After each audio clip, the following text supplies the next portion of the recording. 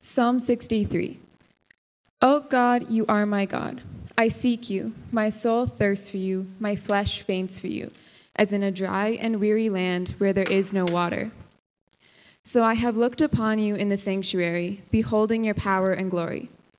Because your steadfast love is better than life, my lips will praise you. So I will bless you as long as I live. I will lift up my hands and call your name. My soul is satisfied as with a rich feast, and my mouth praises you with joyful lips when I think of you on my bed and meditate on you in the watches of the night. For you have been my help, and in the shadow of your wings I sing for joy. My soul clings to you, your right hand upholds me. The word of the Lord. I find myself trying to find a new pace these days. A pace that doesn't get caught up in the busyness of our day-to-day activity, but a pace that listens. A pace that affirms that the God that we long to hear in our lives, in fact, actually never stops speaking, but sometimes speaks softly and waits for us to quiet our minds and hearts enough that we might hear. But I think for many of us, sometimes we feel just too busy. Like the week goes by in a flash, caught up in the things that pull us from place to place.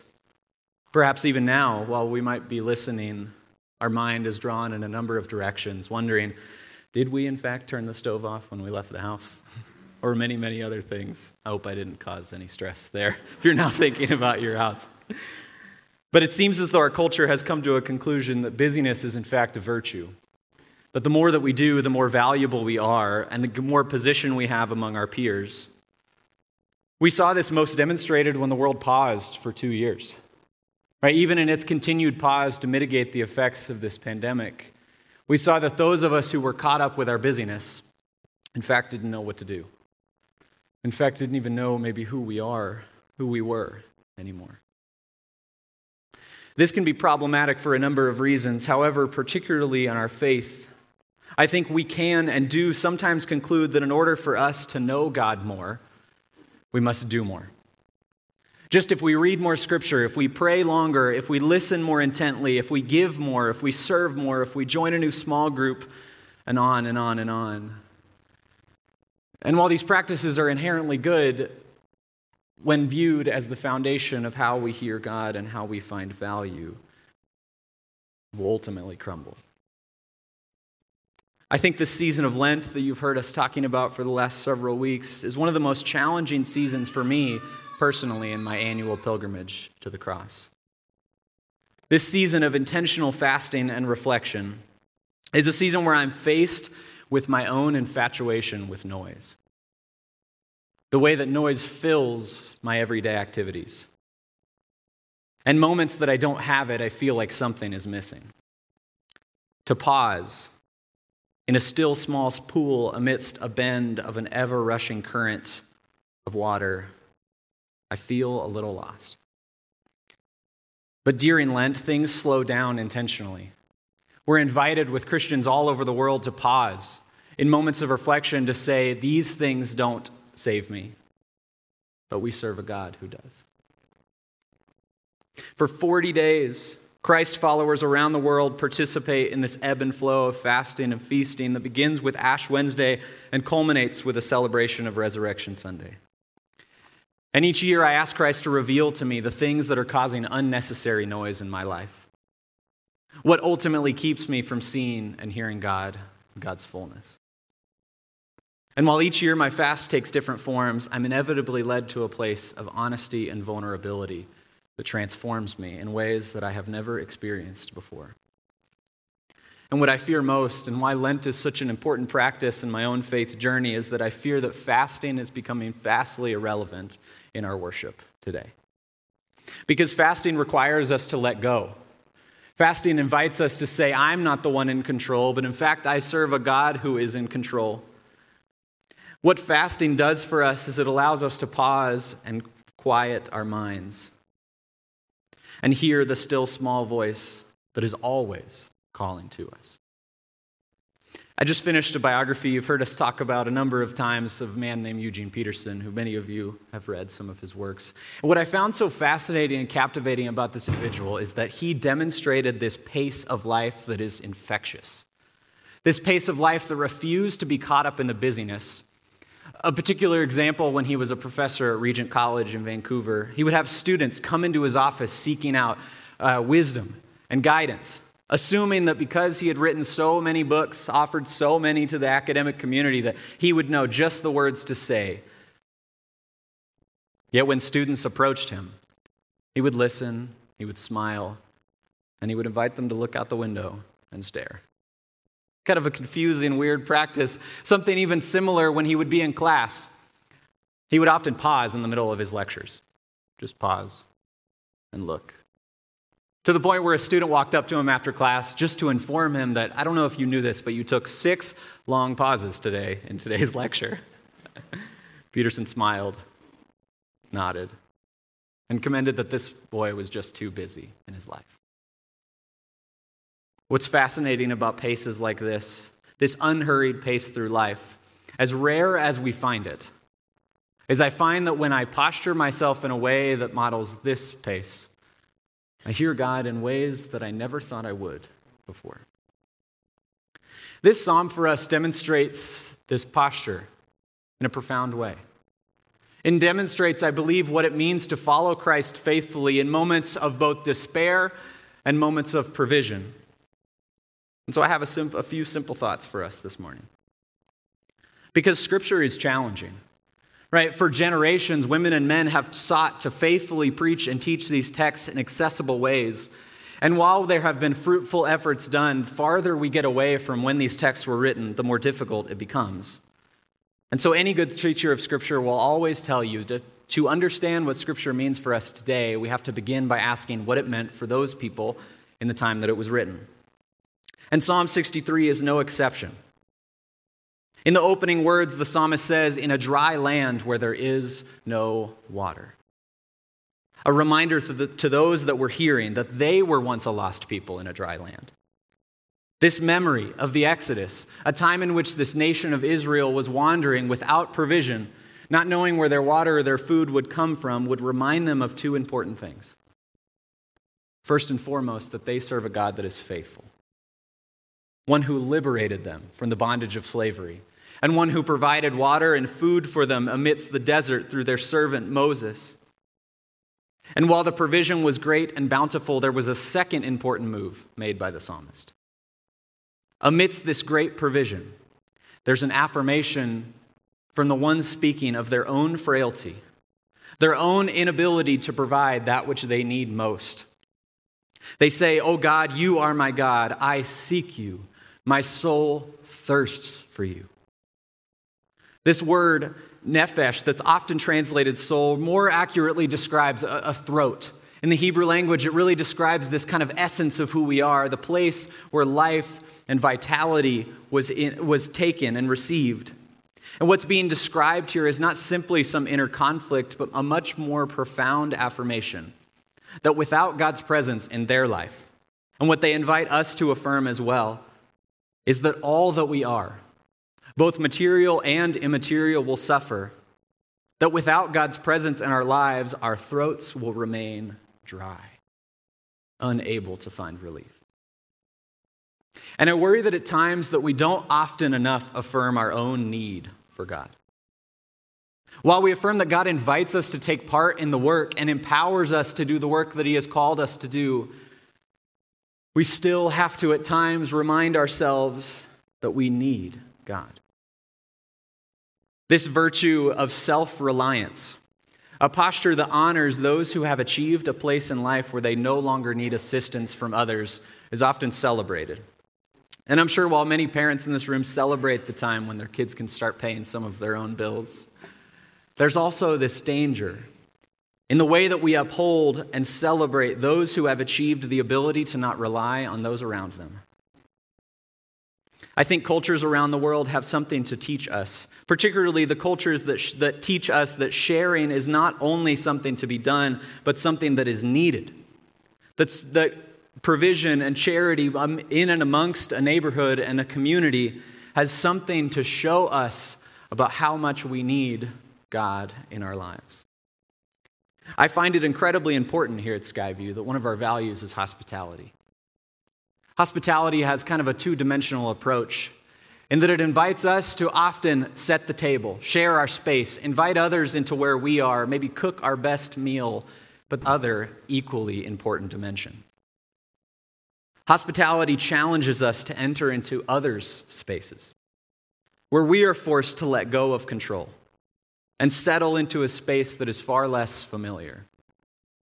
If you've ever shared food with somebody cross-culturally, maybe in a space that you're unfamiliar with, tried a food that you've never heard of or don't know how to pronounce, these are the moments where those of us bold enough to enter into spaces like this are reminded of our deep and desperate need for one another.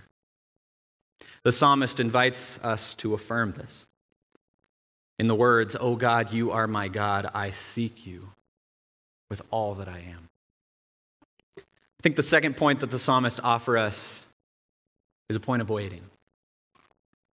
See, following Christ, as many years as I have, in the short time that I've been here on this earth, what I have found most frustrating is that when following Jesus, Jesus doesn't tend to work on the timeline and expectations that I have, but very often invites me to a posture of patience and waiting. And I think this psalm demands a great deal of patience for those who wish to experience God's presence.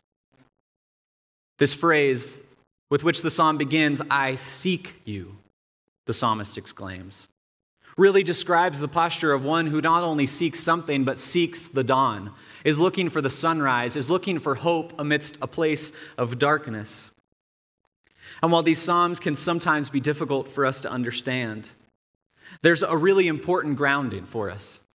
Two different locations that the psalmist gives us that are key for us if we're to find ourselves in this story. In the first stanza, the psalmist contrasts these two places, the dry and weary land and the sanctuary.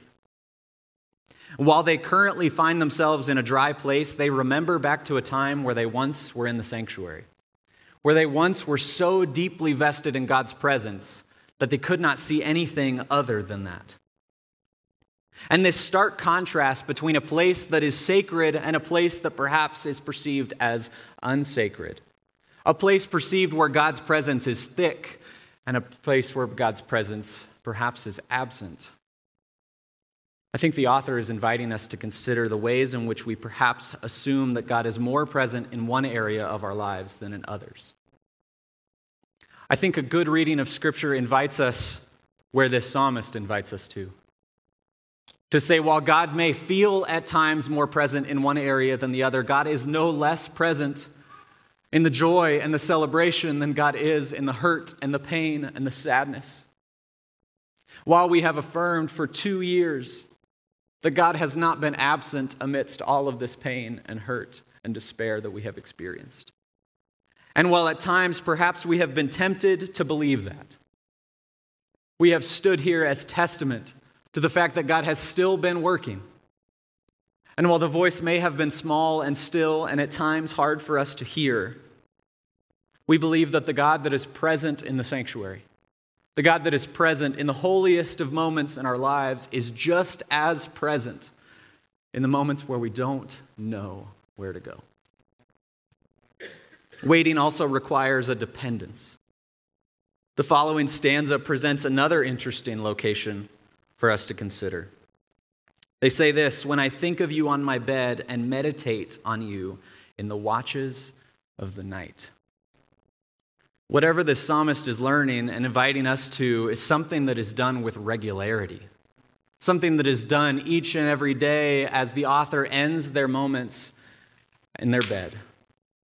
I think just a simple and important affirmation for us that when we follow Jesus, following becomes a regular practice in our lives. It becomes more than just a moment of surrender, but becomes a daily taking up of our cross, a daily step, a daily walk, and a daily faith that invites us in each and every moment of our lives to say, God, you are here. I think what's fascinating about this, particularly in light of the Hebrew time, is that the night was a terrifying time for those in this era. We often forget the effect that darkness has on the world when light is something that we can so readily produce. When the sun goes down, the lights in our house, even maybe sometimes on their own, turn on. Right? When we decide to go to bed, we shut the lights off. When we decide the day is done, we shut the lights down. We have thick curtains so that the sunrise does not dictate the rhythms and patterns of our day. But it's important for us to remember in this day and age, the watches of the night was a time of fear, a time of uncertainty, a time in which those who had more power sought to conquer and control those who were weaker. And so the psalmist sits as a watcher in the night. I can't imagine the most desirable job in the time.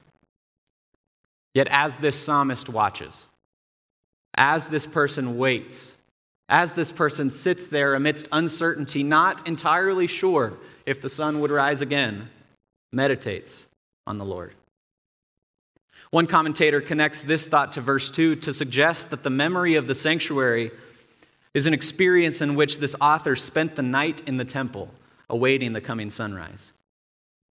The experience would have placed this person in the Jerusalem temple facing east towards the Mount of Olives, awaiting the sun.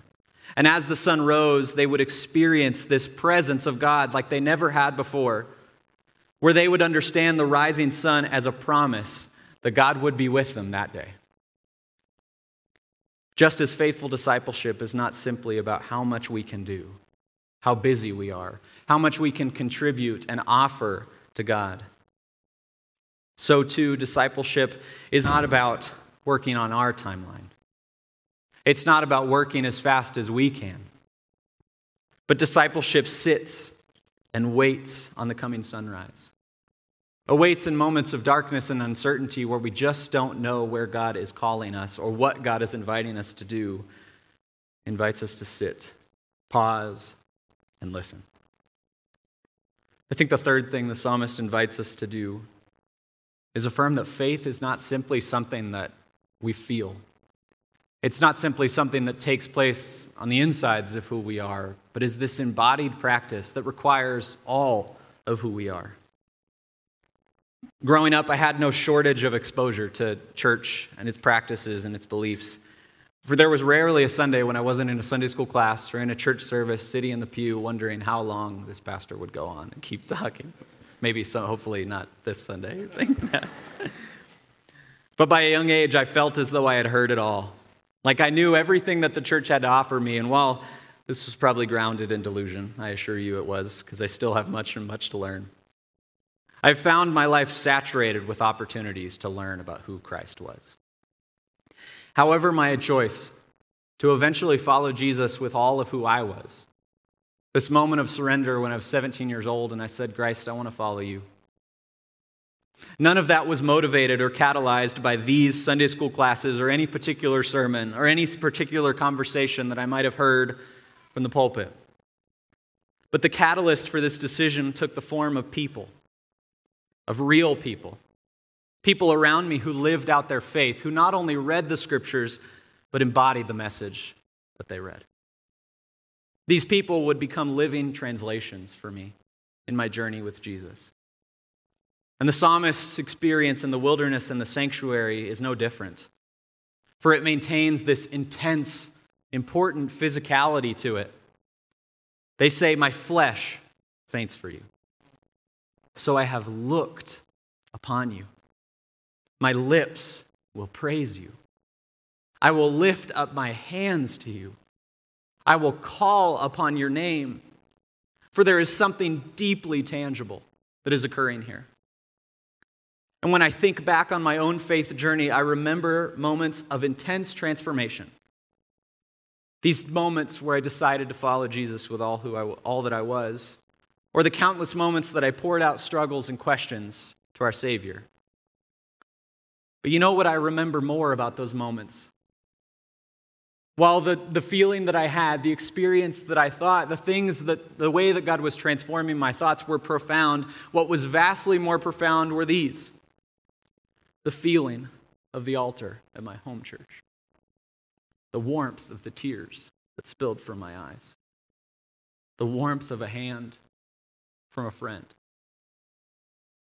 the feeling of an embrace when I felt most alone.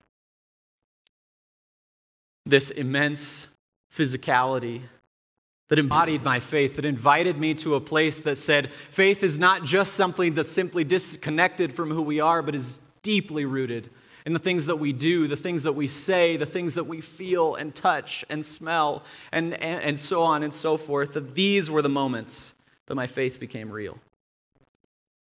And we'll find in some Christian traditions around the world that there's this intentional inclusion in the worship gathering, standing, sitting, kneeling during different portions of a service, while maybe seemingly repetitive to the outside observer, are deeply formative practices.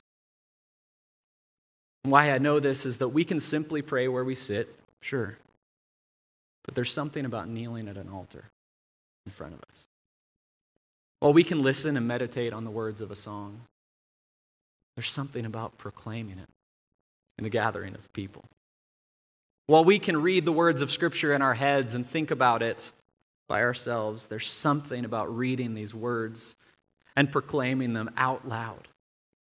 There's something to these practical expressions of what we feel on the inside.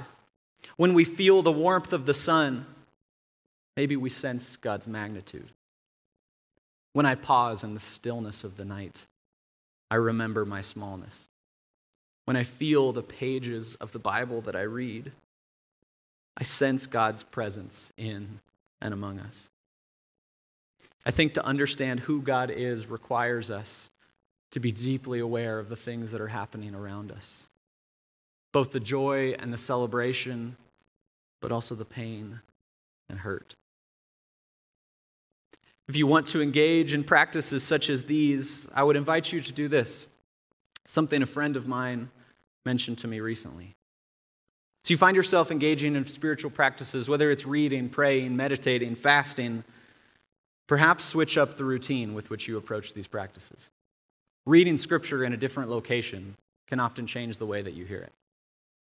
Praying in a different part of the house, looking in a different direction. When I sit here in the sanctuary and I pray and I sit in different seats, I'm moved in different ways because I think about each and every one of you as I read Scripture. When I sit in this section, it moves on me differently than when I sit over here and I look at the chairs and imagine your faces. There's something that is incredibly important about this way to our faith that I think is becoming more and more lost on us as we move into this modern age. Why I say all this to you today is because there's something that's been happening in my heart. Something that happens each and every year as I engage in this pilgrimage to the cross. As I look honestly at my life and say, God, what is causing noise? What is it that's making me move too fast? What is it that's inviting me to think elsewhere? What is it in my life that is orienting me away from where you are calling me to? One of the reasons we moved the seats around, even in the sanctuary, is a way to visually represent how the season of Lent literally invites us to reorient our lives and hearts towards God. Literally invites us to say, perhaps there are ways that I have been looking in other directions other than the place where God is moving. One final thought before we close. I've learned a few things in my time here in Canada. While it's been very short, I had to pick up quickly on some translation things. I learned a few things like this, that a regular coffee indeed is not the default black coffee I assumed it to be, but is 1 cream, 1 sugar. Learned that the hard way, because I don't like cream and sugar in my coffee. I learned that nice day is code for anything really above +1. And I also learned that north and south are crucial directions to keep in mind when holiday planning. As we see a mass migration of people from north to south seeking warmer or colder temperatures amidst these months. What I'm reminded of is that for the Hebrew people, directions mattered too.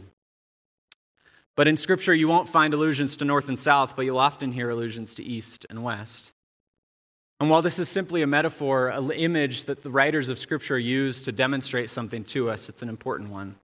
This is what I'll offer as we close.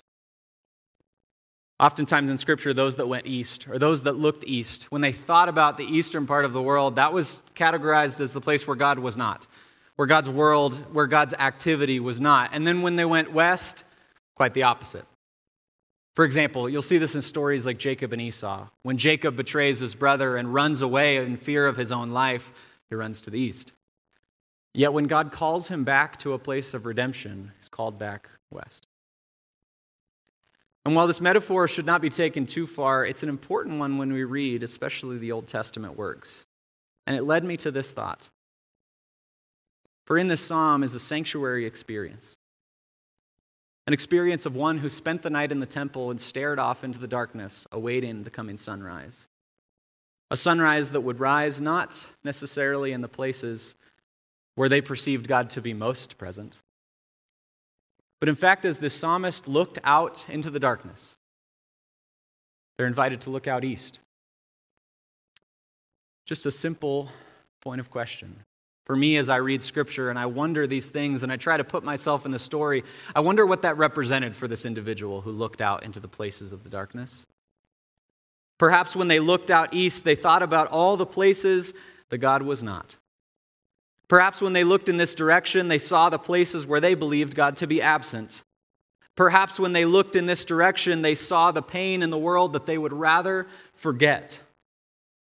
However, it is this direction, it is this place where perhaps they have failed to realize that God it comes from is the place where the sun rises.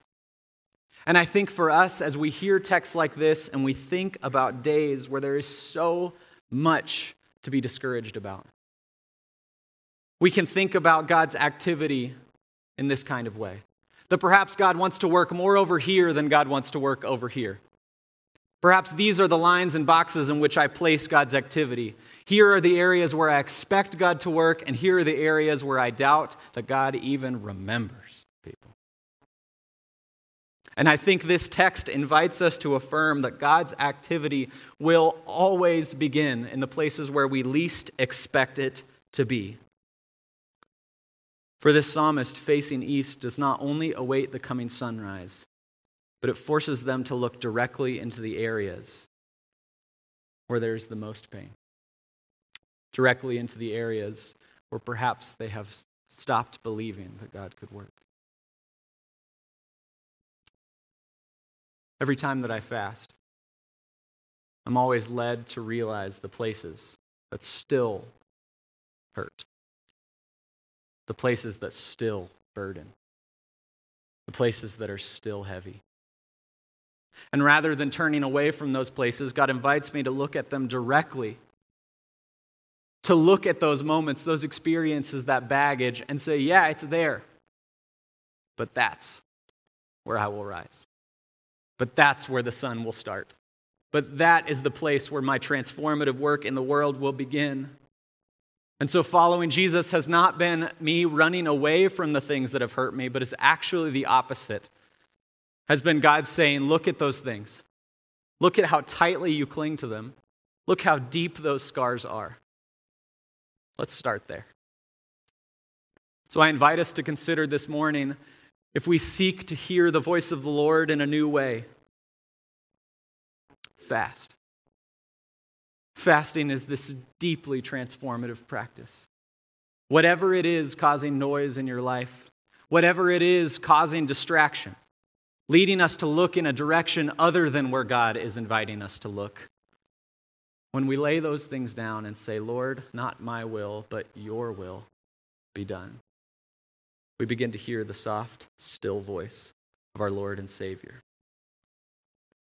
As the band comes forward and we close in this last song, I think this Lenten season is an invitation for us to seek after the Lord with a renewed heart, following him into the wilderness spaces of our world, to reorient our whole selves with fasting and renewed practices that we might better learn to hear God's voice. There's no magic formula to following Jesus.